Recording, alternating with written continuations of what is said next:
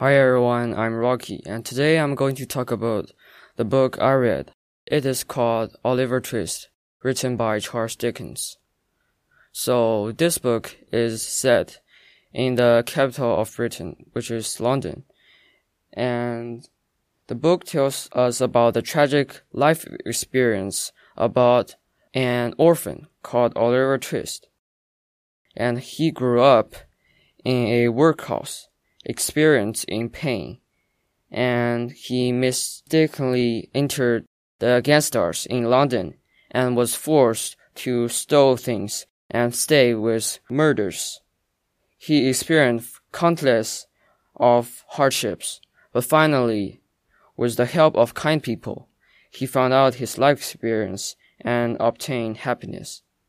So, this book was written in Victorian London, and it reflects many social problems such as workhouse, criminals, and I think the protagonist, Oliver Twist, is very optimistic because he experienced many difficulties, but he still obtained kindness and treat others kindly. So that's why I like this book. Thank you.